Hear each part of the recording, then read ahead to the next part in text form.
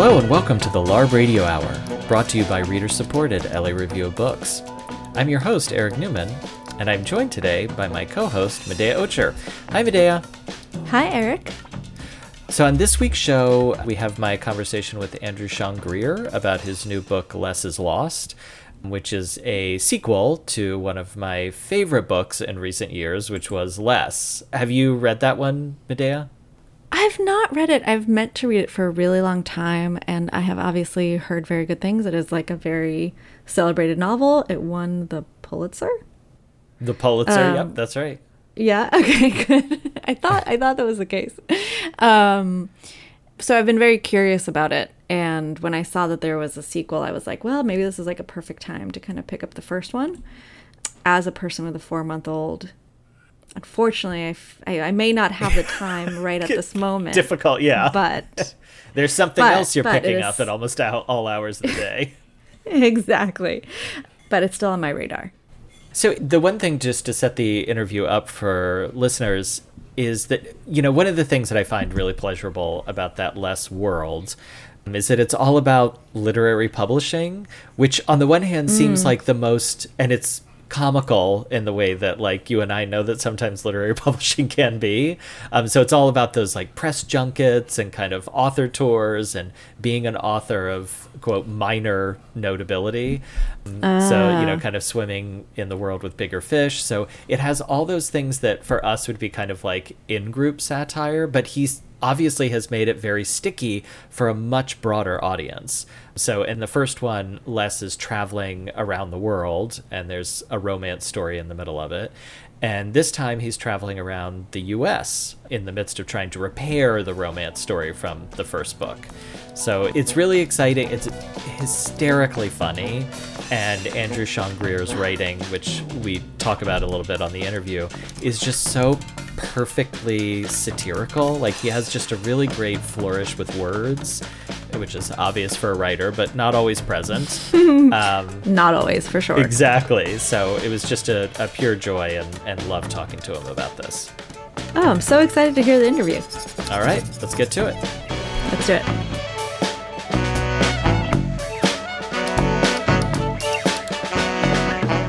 I'm excited to have Andrew Sean Greer with us on the line today. Andrew is the author of 6 novels, including The Confessions and the Pulitzer Prize winning Less.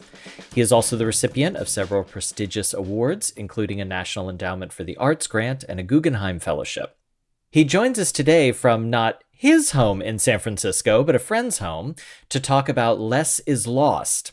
A sequel to the 2017 smash hit Less, this latest installment finds our beloved and bewildered eponymous gay novelist of minor repute dashing across the American Southwest, the South and East Coast as he scrambles to save and, I guess in some ways, clarify his relationship with Freddy Pelu and pay back some monumental back rent on the charming San Francisco home left to him by his recently deceased lover, Robert Brownburn.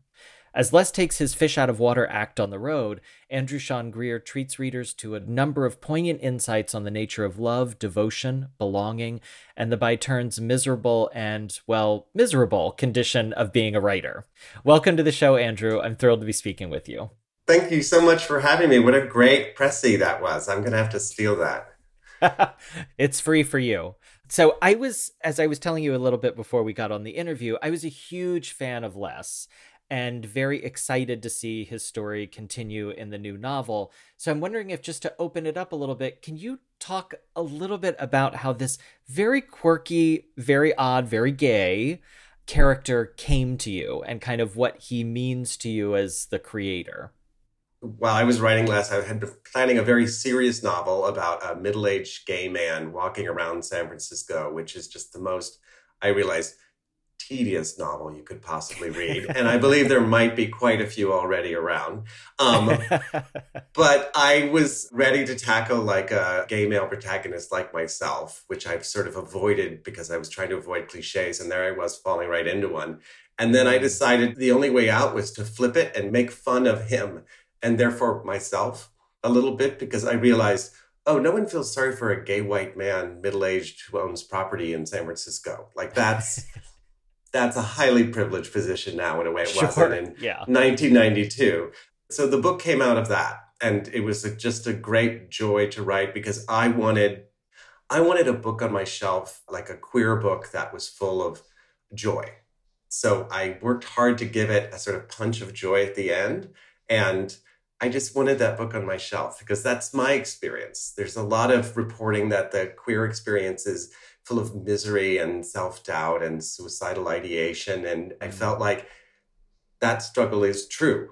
But that we've always, the counterpoint to that, political and active, has always been defiant joy. And I wanted to sort of insert that in there. That totally makes sense. Though I would not say that Les is always feels like he has his shit together, in other words. Oh, Like, no. He's very much lost. No, he's a mess. Yeah. But, one of the things that strikes me about Les, especially the way that you've set him up, is kind of he is this middle-aged white gay male with property, though not necessarily his, as we kind of find out in Les is Lost, in San Francisco.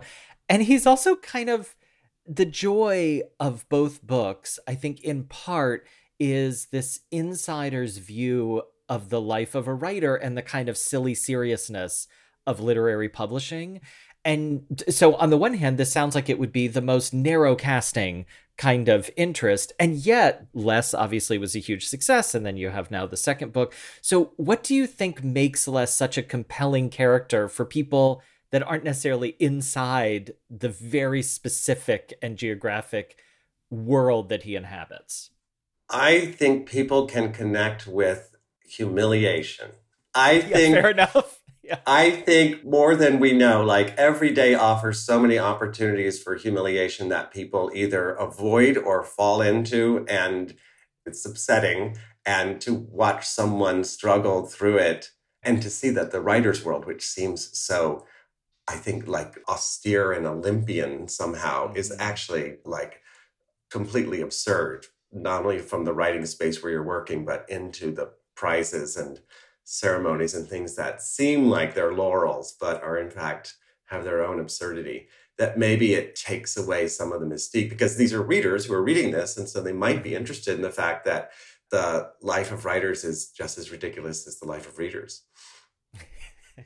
Now, let's get into the new book. So a quick gloss for readers who haven't read is that the first book was basically about the will they or won't they desperate desire for Les to kind of find this young man, Freddy Pelu. And they get together at the end of the novel. But this new novel opens up with a kind of tension between the two of them. So can you talk a little bit about kind of where they are in their relationship? Well, this is the after the happy ending story. And where they are is that while Les's memory of his great relationship in the past was an older, famous poet, and he was the sort of cupbearer for that man, now he's in the position, unthinkingly, of himself being the writer, and therefore Freddie having to, sweep up all the sawdust from the floor from the workshop. And it's an unequal situation, especially since we as a reader know that Freddie is maybe a better writer because he's the one writing these books, that it's unequal and that Les is uncommitted to the relationship. And there's just a vagueness about it and an egotism on Les's part that needs to be corrected, but they haven't gotten there yet. What's interesting, too, is that Les, I think throughout the novel, has real trouble imagining any romantic relationship that differs from the one that he had with the poet who's recently died, Robert Brownburn. And I wonder if you think that's true for a lot of people, like if we struggle to change ourselves from the experience of that first very impactful love relationship. Gosh, now you're getting very deep. I mean, all I can say is I have found among my friends that was true, but now we're all much older and those events are mythology, of being 18, 19, and 20, and that it's our duty to get over it, or find it funny, or make it into a story so that it doesn't ruin the more mature relationships we have. But it's hard, the way that people get cast into that they only like a certain type or they themselves are a type, or these things are barriers to love. They're not opportunities for love. Speaking of, I mean, there's one fascinating question that haunts much of the novel, and namely that is Arthur Less, in fact, a quote-unquote bad gay? And I want to briefly read a passage near the beginning of the book where this question first comes up. Is Arthur Less a bad gay? He's certainly bad at it, but let us examine this more closely. When he moved to New York after college in the 80s, Arthur Less certainly tried his hardest to be gay. He joined a gym that turned out to be a sex dungeon. He joined a political party that turned out to believe a conspiracy theory about government health clinics. He joined a German language society that turned out to be a sex dungeon. He joined a book group that turned out to be only for a political party. He joined a role-playing game club that turned out to be a sex dungeon. And he joined a sex dungeon that turned out to be a government health clinic. It was all so confusing. But what confused him most was how sexually free every man was. Over and over, Les was told that he needed to quote-unquote loosen up. He was certain this was true, but how had absolutely everybody else loosened up and not him? It seemed statistically impossible that so many men, particularly so many ordinary, clean-cut American men, could feel so carefree about sex. You couldn't just shake your past like that, could you? And then in the end, he kind of asked himself, am I the only frigid homosexual in New York? It turned out he was. So he left. So I want to get into, because, sometimes I think about bad gay as that podcast, Bad Gays, about just, gays who do bad things. But here we have a kind of more political sense of what a bad gay is. So can you talk a little bit about what it means for Arthur Less to be a bad gay and how that question resonates for you in contemporary gay culture? Well, I mean, he's talking about sort of early 80s gay culture, which is a completely different vibe. True. But back then it was basically the 70s that you were supposed to be sexually wild as part of the sexual liberation movement, because the gay civil rights movement was actually part of the sexual liberation movement at the time. And so that's why everyone fought not to close the bathhouses once AIDS was rampant, because that was the fight, was to have bathhouses. And I come from that era in which I felt like, I don't know, I'm not as wild as everyone else. How did that happen so quickly? I don't get it. Especially because I was terrified. So that stood in the way of feeling sexually free, was that I was just young enough not to have lived through the bathhouses. I was just left with terror. Mm-hmm. But now it feels different to me, because it is, since he is a somewhat of a public figure, he's not well read at all. He's meant to represent something about a community that is vast and changing. And he's clumsy at almost everything, and certainly that. Like, he can't seem to get his footing to have the ending of his books end the way that would be uplifting for the movement. And I think that this is not the only community where writers struggle to represent, but still tell the story they're bound to tell in the way they want to tell it. Well, that's the impossible task, right? Is to represent as one atomized person, especially a community like the LGBTQ community, which is so vast and diverse. Like, the idea of anyone, I guess, in some sense, being a good gay or a bad gay. I mean, I guess there could be gays that literally do bad things. Yes. But I do find this question of being good or bad, meaning that there's some homogenous type that we all must idealize or revert to, feels in its own way kind of like the Clone Wars of the 80s, which I was not, do not support myself. No, but we see it happening. There is a move towards homogenization in any community, especially if it's on television. And I certainly found it odd, being an unknown writer, writing less, and then suddenly, like, I could go to a pool party in Palm Springs and be recognized, and which I was. And I'm like, wait a second. I'm now representing something? I don't know what that means. What does it mean to you all? I'm sorry, but I find humility is never the wrong path for me. And it's certainly, I recommend it highly to anyone else to say that I can't represent the community and I'm doing it badly and I'm trying my best and failing. To kind of shift to another identity, which would be the writer's identity, there's a really great moment in which Les and this fictional character, H.H. Mandern, who is a wonderfully cartoonish version of a popular sci-fi writer. H. Mandern. Oh, yes, sorry. H, that's right, the triple H. H. Mandern. So there's a moment in which the two of them are kind of talking about whether or not it's quote unquote worth it to be a writer. Right. So Mandern is asking this question of Les in part because he fears that he may have lost his family and other things of greater importance in the pursuit of a writer's career. And in his own way, kind of Les is struggling with this question as it concerns both his relationships that we talked about with Robert Brownburn, but also with Freddy Pelu. And ultimately, Les reasons, and I think this is in very Lessian fashion, that he just simply had no choice, right? His hands were off the wheel. And you put it this way in kind of interior monologue, which is, to Les, it's impossible to answer the question because it is all he knows. It's like asking a dung beetle if it's worth it. Of course, there's a better way to be. Of course, there would be an easier life. One could be a leopard or a crocodile. But a dung beetle is only good at one thing. And so I love that response, as well as Mandern's response, in which he claims that we live in, quote, an age of iron in which man has forsaken the gods, and only a fraction of the old magic remains, and there are imposters everywhere. But he reminds Arthur that he and Arthur are, quote unquote, a fraction of the old magic that remains. Can you talk a little bit about this? And this all happens over about 2 pages, but it's incredibly moving and like very poignant and obviously a large question. So can you talk a little bit about how you wrestle with that question of meaning and value with regard to the task and identity of being a writer? I mean, I think a lot of writers find ourselves sitting, why am I doing this? Is this relevant at all, especially these past 5 years? Like, is this, if I ever publish it all, it'll come out 5 years from now. The world's on fire. What am I doing? You know, how is this a relevant project against our own, no matter how much we might not admit it, grandiosity, a feeling that we are engaged in a grand project and that we're writing for the future, for some kind of eternal readership, which is, you know, arrogant but necessary when you're sitting down and doing something. You sit with both. You sit both saying, this book is the most amazing book ever written. It's about everything in the world.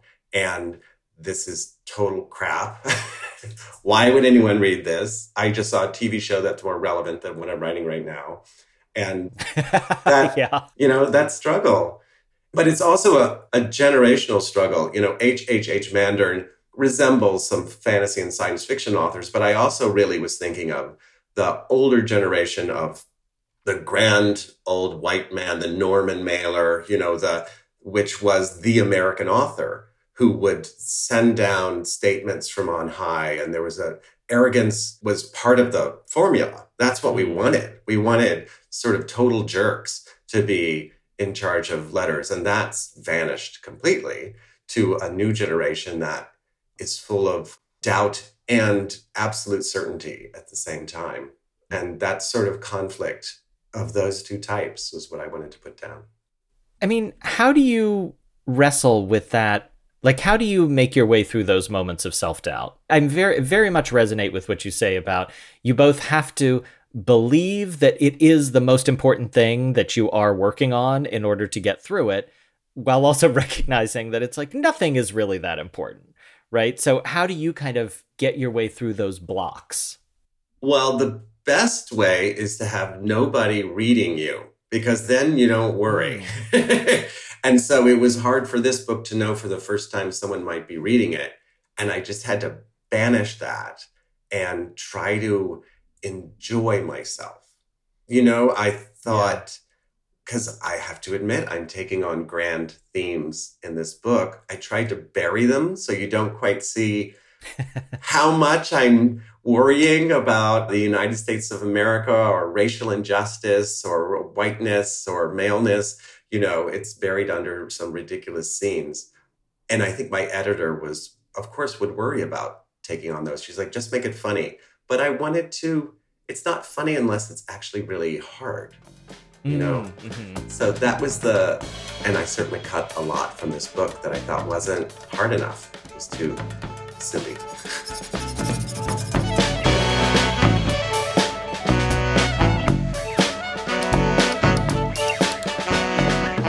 You are listening to the LARB Radio Hour. I've been speaking with Sean Greer, author of Less is Lost. We'll return to that conversation in just a moment, but first we have this week's book recommendation.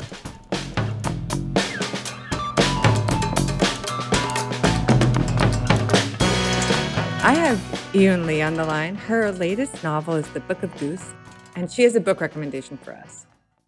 Yes. So, before I recommend my book for the day, I just want to mention I've been reading two new novels, one from Edison McCracken and one from Vince Staggerstrom.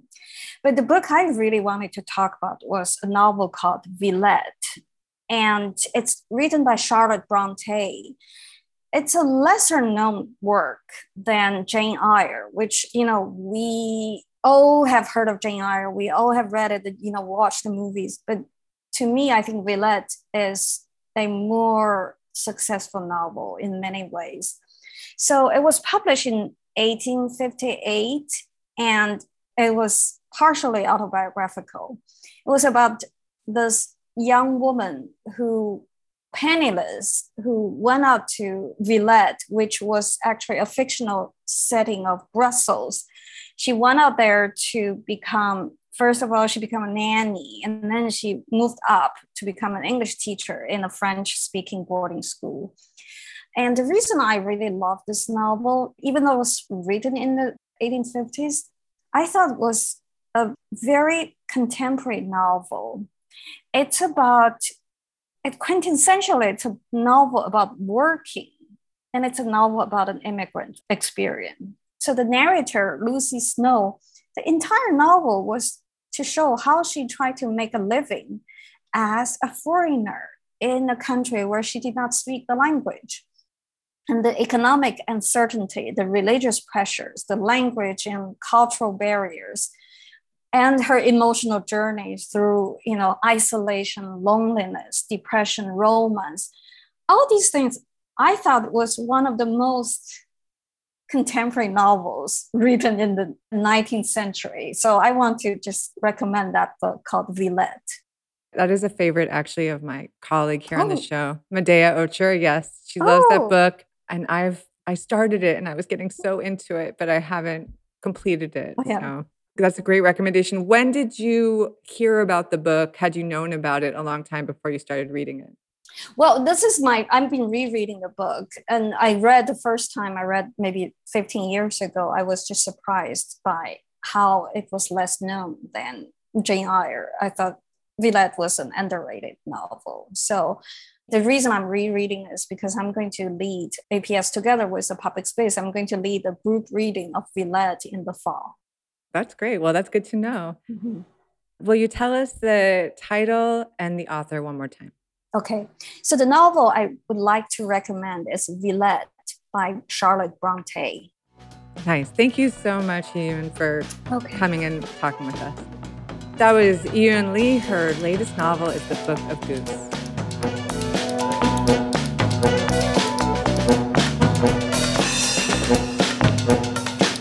You are listening to the LARB Radio Hour. Now, back to our conversation with Sean Greer, author of Less is Lost.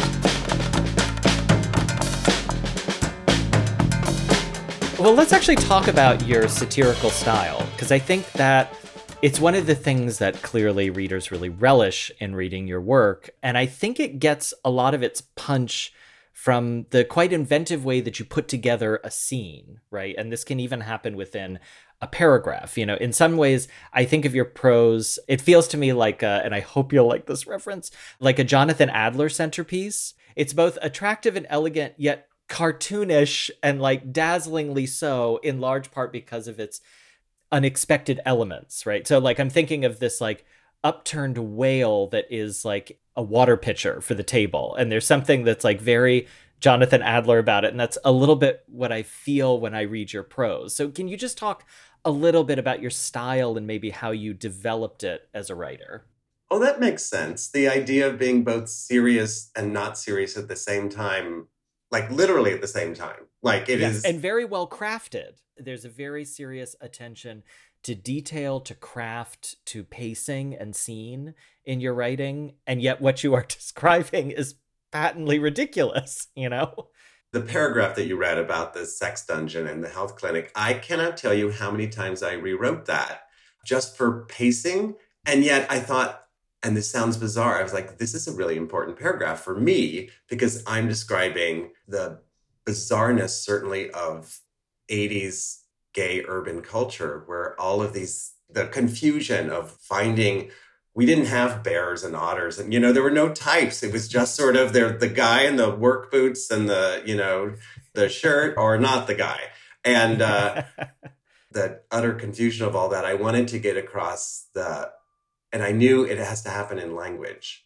I mean, that's the thing that I think readers don't often think about, is that writers are completely, I mean, of course you like scenes and characters, but it comes down to language. And that's what makes these funny books and not serious books, is I'm looking in my thesaurus and finding the most ridiculous word I can use because it's funnier, which is not so different from the language play of my earlier, much more serious books where I was looking for the fancy word. But this one I can pick the fancy word and we all know I'm kidding.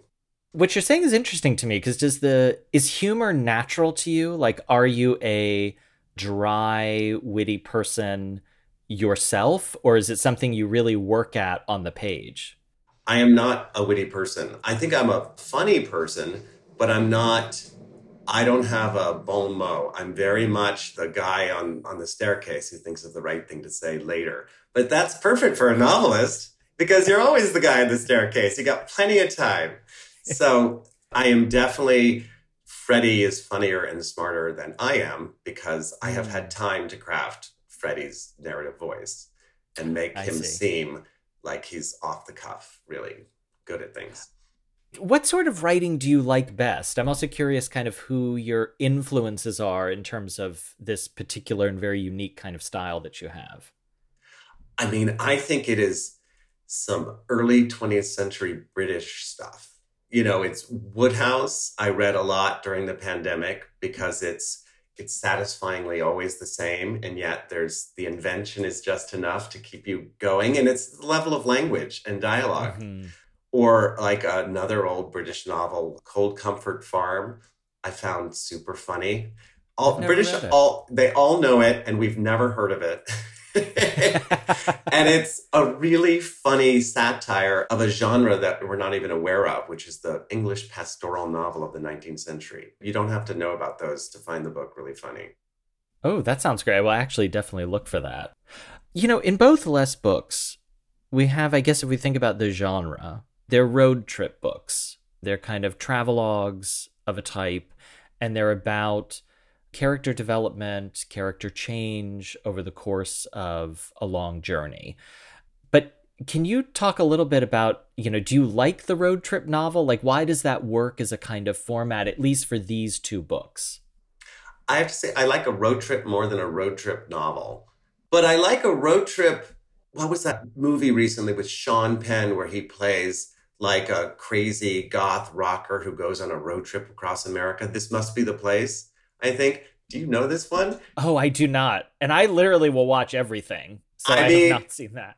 I don't like a road trip movie, but when I tell you that Sean Penn is like a whispery goth rocker his father dies, he finds out his father was a Nazi hunter, and he goes on a road trip to kill the man who tortured his father in World War II, and it's a comedy.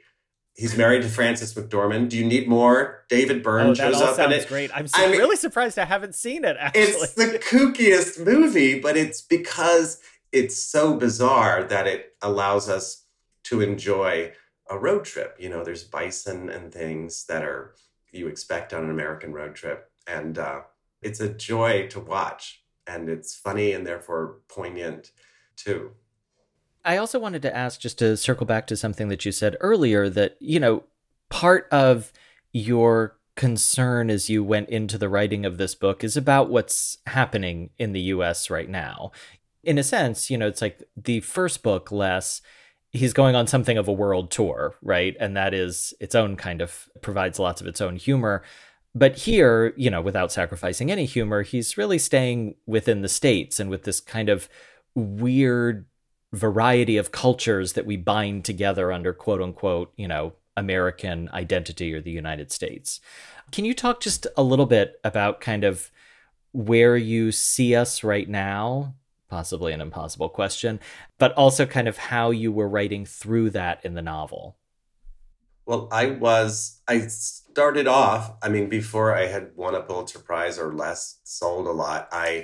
Book came out in 2017. But in 2016, after that election, I sat and thought, I don't understand this country. I mean, I was reading all of the trends and exit interviews, and I got it wrong. Everyone got it wrong. And I thought I might write about the country differently now, but I thought I'm going to go to these things that scare me, that I don't get. I'm going to rent an RV and travel through the Southwest and the Deep South for 6 weeks and talk to people in diners and bars. And I won't talk politics, and I'll just see who the people are I haven't met. And I got all that research before the pandemic hit, obviously. And then I spent the pandemic mostly in Italy, not in the country, which gives you a weird view because they have no grasp of how vast the country is or the variety of people. Even Europe itself is a kind of United States, but they don't believe that at all. They're not a country. They're an economic union. They don't buy it for a second that Greece and Ireland are somehow should agree about abortion. That's not possible. And yet in the United States, we're supposed to be somehow homogenous, and it just looked so improbable to me from a distance, and sad and scary. And even more, obviously, now, since I finished the book, it just seems we're torn apart from basic mistakes at the beginning. And that's why I have a character say to Arthur Less, what if the whole idea of America is wrong? You Americans will never think about that awful idea. It's like a divorce being mentioned in a marriage that's in trouble. Yeah, I think that is true. And I was going to ask you, kind of, do you feel better about it now than you did when you were back doing the research? Not at all. And I think, in a way, the book is almost like a sweet memory of 2017, when we thought we're going to get through this. And we thought we had with Biden elected. Yeah. And we're not through it. No, worse. Definitely not. So to return as we wrap up to some more hopefully positive questions. Do you see, I don't want to give away the end, but I'm sure as readers of your first book will know, there is not going to be an unhappy ending to a Less novel. But do you see anything more for Less after this book, or is this kind of the end of the cycle for you? Well, I think there must be a sports term for passing the ball to another teammate. Is it passing the ball? So yeah, you're in the wrong company here. I have no idea what that sports term is. Some reader will write. Whatever. Punting? Is that? Sure. Anyway, to my future self, I have no idea. My next book is not about Arthur Less. I feel good about what I've done so far. But it's such a wonderful way for me to tell a story with that narrator and that protagonist as a way that's a sort of loving, chiding humor that I bet I'll be drawn to it again.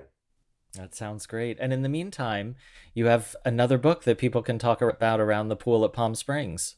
Yes, great. Which is like life goals anyways. All right. Thank you so much. We've been speaking with Andrew Sean Greer, author most recently of Less is Lost. Thank you so much for joining us. Thank you for having me.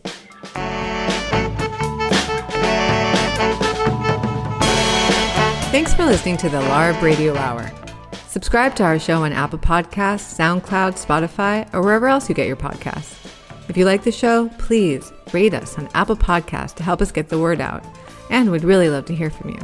The producers of the LARB Radio Hour are Medea Ocher, Kate Wolf, and Eric Newman. Our executive producer is Alan Minsky. Our sound engineer is Yiyun Li. Editorial production by Jake Levins. Our intro music was written and performed by Imogen Teasley Vaughton.